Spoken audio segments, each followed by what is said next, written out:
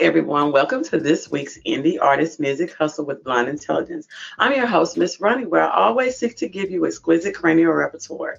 This week, we have a very special guest. We have Janie. Say hello to everyone. Hello. How are you doing today? I'm doing all right. How are you? All right, I'm fine. What we're going to do is we're going to start out with letting you take over and tell everyone a little bit about yourself. Okay. Hi, I'm Janie. I am based in New York City. I am a 23-year-old artist, and I'm originally from upstate New York. Okay. So, what is your genre of music? I would say my genre is indie pop. We're definitely trying to, I guess, rebrand myself because I used to write more musical theater because that's what I used to study and I grew up doing. But I really want to expand my musicality a little bit more. Okay. So tell us about your latest project. I recently dropped Over You, which is my new single on January 25th. And it's about kind of being in a situation, a relationship where you are giving, and being led on, but this person is never there to reciprocate the energy that you're putting in. So eventually you just get so fed up and you're over everything. And it seemed like men don't understand that. Oh, tell me about it. They be asking for one more chance and you don't not realizing that you have gave them. For real. It's just like the hook and then the reel out and then the hook again. And it's such an awful game that I don't love playing. Okay. So what made you decide to write about it? So I was actually in one of these situationships where I was falling harder and harder with this chase game that was being played. And I thought that it was going to lead to like a relationship status, but it did not. So the day that everything was called off, I went home, cried for a very long time, and then wrote the song. Okay. So is this your first project as a solo artist or you have had others? So I've had like two other projects that I've done, but those were mostly in the musical theater genre and definitely more of like an experimental era of like figuring out how writing music works. But I would say that this is like the first song of me feeling like definitely more confident and more knowledgeable about creating music. Okay. So how do you feel about performing live? Oof. I think there's such a great thrill in performing live, and I think like raw emotions are really able to come out through that way. Definitely have to be careful of those. But I love performing live. Okay. So tell me about your writing process and style. So specifically with Over You, the writing process was kind of crazy. It started out very much in that musical theater genre. And we got like almost all the way through the process of like producing it. And then I sat down with my like very good friend Danny, who's also my producer and like co-writer. And I was like, is this something that sounds to musical theater? Do you think we could push it into like pop more? And he's like, do you want me to be honest with you? And I was like, yes. And he's like, I think we can change it to make it more pop and like what you want and push yourself. So we scrapped pretty much everything, kept some of the major piano things that were in there, and then started to write it as a pop piece, which meant stripping a lot of the specificity that kind of comes along with writing theater music, and bringing it down to like the same kind of level of what it means, but in a more relatable and understandable and catchy way. Okay. So I was watching a show one time. I can't remember the name of it. It was years ago. And it was the same song. And it was like, give me your gospel version of it. Now give me your Celine Dion version of it. Just describe to me the difference between your musical versions besides stripping it down, the difference between your musical theater version and your Janie pop version. Okay. So the musical theater version actually was more in like my mix belty range of my voice. And it stuck around there for a lot of it, which in musical theater is fine. But if you're listening to pop music, you want it to be easier on the ears. And when I was singing it like that, it was not. It started like, I'm so over you, instead of like, I think I'm over you. So the pop version was definitely subtle and gave room for that growth and that build, rather than just like plowing right into it.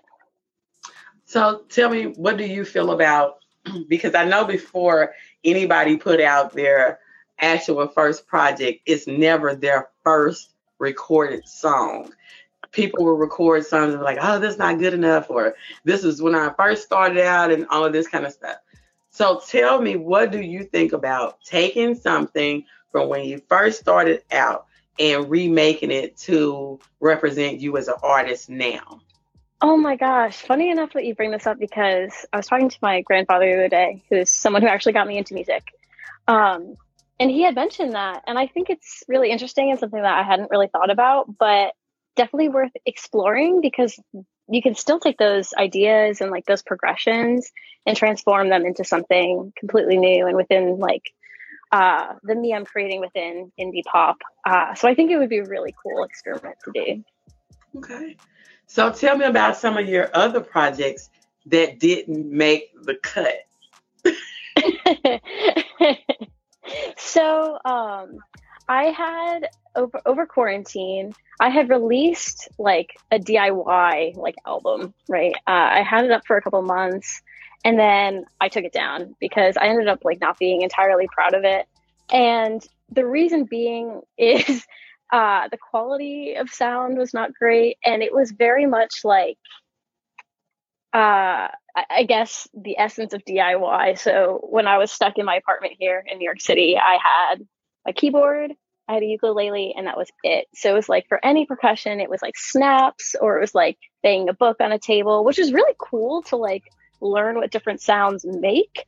But there wasn't enough structure within some of the songs I had made for them to be a song that you would continuously listen to, or um, Because if get you caught use with. a ukulele, it would probably would change you over to like folk pop.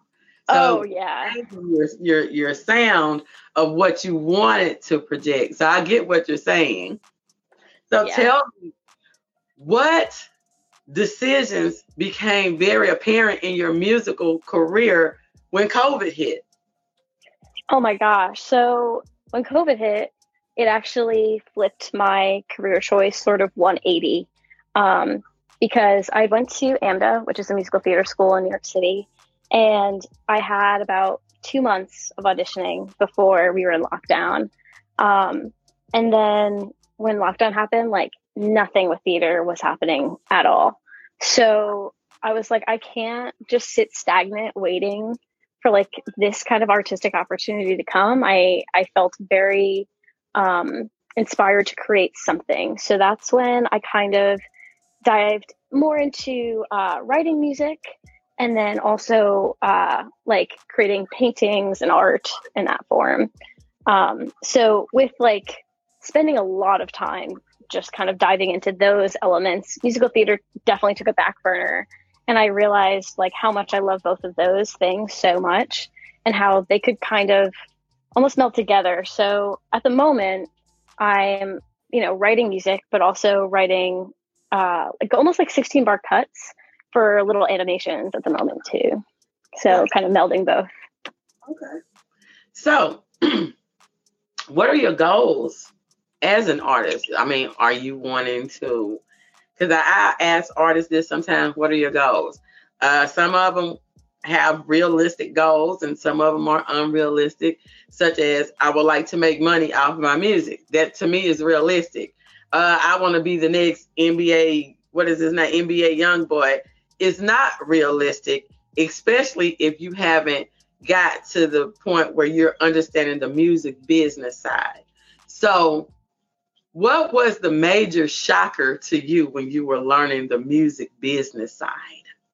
When I was learning the music business side, I was learning a lot of what went into making, I guess, the it kind of song. Like you'll hear a song on the radio, like say Ariana Grande, Olivia Rodrigo, and they have like that quality that makes you want to like put that song on and put it on repeat. And it's been like finding that quality when creating music. And also I think my goal with creating is to bring obviously like a different perspective to light into the surface that maybe people haven't really thought about, but also to use the music platform as a way to spread awareness about some things. I'm someone who has struggled with mental health for a lot of my life. And at the moment, I am creating some music to bring light to kind of what happens when the demons get in your head. And also like that there is, hope. I think another goal with writing music is also to definitely make money. But I think with merging both of those, I think it would, my ultimate goal is to like be able to not only be successful, but also like raise awareness for something that I hold near and dear to my heart. And that I'm sure other people struggle with as well. Okay. So tell me, what lesson out of everything, because I know when you first get into the music industry, you have good people on your team. You have some bad apples that don't have your best intentions or whatever. So tell me, what has been your biggest learning experience from just being around different people within the industry? It's tough. I think the biggest lesson I've learned is to hold your actual supporters that love and care about you so close, and be wary of the people who are there to abuse your energy and your talents. Because I feel like with a roaring age of social media, it can seem like you have a lot of people who want to support you, and then like the next minute they won't. So I think it's just to keep the people who really care about you and you care about them, and like building this close, because if you don't have supporters on your side, it's really easy to like not continue or like fall down a hole and backtrack. Tell me what you think about cancel culture. Oh my gosh. I think it's toxic, mostly because I am someone who believes in giving second chances. It depends on how big someone has, messed up, for sure. But cancel culture definitely, like, I don't know, gives me like cringy energy vibes. Okay. So I asked you the question because a lot of people would say, well, we have freedom of speech. Well, as an artist, you can put that speech into music and kind of camouflage it. So do you think that cancel culture has not made it to the music industry yet? Or what are your thoughts on that aspect of it? I think cancel culture is gradually making its way into the music industry. To throw a reference in there, I don't know why I so closely follow this, but the whole like Olivia Rodrigo, Sabrina Carpenter, Joshua Bassett situation, that definitely got tied into their music, whether it was about those people or not. They're exposing someone. So I think it maybe has always been there, but I think the finger pointing is getting a little bit more obvious, I guess. Okay. Well, I learned a little bit this past month about defamation cases. And with you wanting to be, I'm going to say, a major artist, have you looked at the aspect of how bloggers and vloggers and people on YouTube and different people like that might write stories about you, or in your own mind defame your character, but in the eyes of the law, you're considered public property? So what are your thoughts on that? Oh my gosh. I guess I hadn't really thought about that. So that's a bit of a shock. But I mean, I think it goes back to like, freedom of speech and like being someone who is trying to be a public figure and like create and, being vulnerable and exposing yourself. You fall victim to, these things happening. So I think in those situations, it's important to like keep your chin up and know that they're just words. And you and the people that love you know your character and know your roots. And you can't let these words that are like either falsifying your character or, making you seem like villainy, I guess, get in your way. Well, I asked that question because it's a major superstar named Cardi B that sued a famous YouTube blogger. Her name is Tasha K for defamation. The thing was, they were saying that it was hard to be able to prove because she was in the public eye. But she actually won the case for like $3.8 million. Whoa. So why I was asking you, how would you feel about it? Because you told me about your mental health and different things like that. How would you actually feel if you were in that place where somebody was actually defaming your character as a musical artist? Because I think one of the complaints was that when she go and search her music on YouTube, her music would come up, but also those videos defaming her character would come up, and she felt like that it was taken away from her career. So tell me, what do you think about that? So I think that good on her. Like, honestly, props to like sticking up for her name, everything that she's built, because that's super important, especially in an industry like this. I think if it got to a point where like it was really bad and I was, really thinking about it and a lot of people were talking about it, I'd probably take the same actions, because it gets to a point where like you do need to defend yourself and what you believe in and the truth of the situation. All right. So tell us about this latest single and where we can find it and your process and everything. So Over You can find it on all streaming platforms. The process it ended up being like almost a year-long process, just because of the entire rewrite situation. And you can also find me on Instagram at janie.parmenter. Okay. Well, you heard her. You can find her music on all musical platforms. And what's your social media handle? It's at janie.parmenter. Okay. And so y'all got her. You can also find us on all podcasting platforms. You can find the actual show on YouTube, Instagram, and Facebook video. I really enjoyed you. And don't forget to subscribe. Subscribe to both of us. Bye. Yes.